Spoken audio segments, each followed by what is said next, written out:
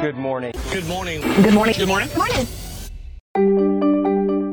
Lauren Weber here, up extra early here in St. Louis to round out today's news so you don't have to.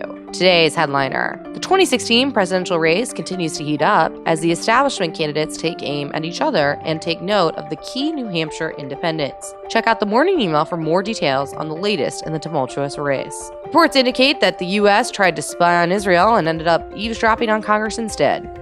Whoops. And George Pataki dropped out of the presidential race, ending his bid for the Republican nomination Tuesday. If you didn't know he was running, well, you didn't miss out on much. And taxes? Everyone hates paying them, but a special report from the New York Times points out that the so-called 1% employ an army of people in the, quote, income defense industry just to avoid paying hundreds of millions of dollars in taxes. And now, for some light stuff.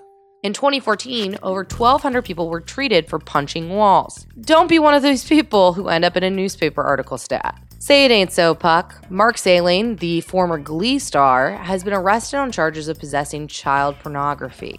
And parents, yet another reason to love Netflix. The streaming service will trick kids to going to bed at 9 p.m. on New Year's Eve for you. You're welcome. And finally, and critical to know to go about your day news, Jennifer Lawrence summed up her experiences with New Year's Eve in 3 words: drunk and disappointed.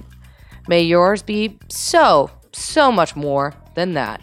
Good luck with the rest of your week. The Morning Email podcast will return on Monday.